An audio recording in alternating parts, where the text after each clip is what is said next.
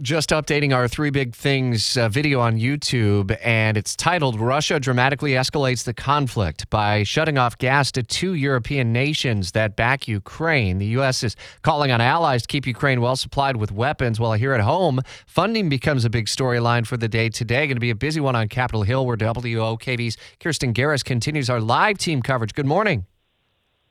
Good morning, Rich. And today we're expecting the U.S. House to take up two major pieces of legislation about Ukraine and related to this ongoing invasion. The first one would basically urge the federal government to seize Russian financial assets and then use that money to help Ukraine in several ways. First, rebuild Ukraine after this conflict is over, then to help with resettling refugees either in the U.S. or surrounding countries, and then even buying weapons for Ukraine so they have it in their military and defensive forces. This legislation would also even help with technology service and allow for the free flow of information. What many people may not realize is that, here we're able to get information versus in Ukraine, they are trying to find ways to make sure that information isn't censored by the Russian government.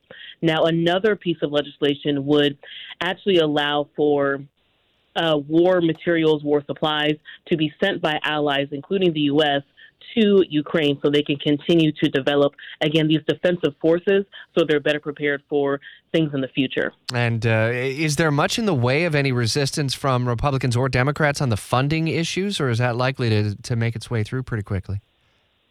That is still unclear at this moment, but it is safe to say that when it comes to Ukraine and supporting Ukraine, there has been bipartisan support, and these pieces of legislation have moved pretty quickly.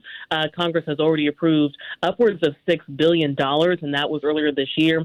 So it is safe to say these pieces of legislation will be discussed, but also move through quickly. We are expecting votes later this afternoon, probably around 4 o'clock. So we'll get more information throughout the day, but there has been bipartisan support to do what the federal government can to help Ukraine. We can send you a breaking news alert once that ultimately comes to a vote and a final decision in the House and in the Congress. Be listening for continuing coverage into the afternoon. WOKV's Kirsten Garris live in Washington. Thanks.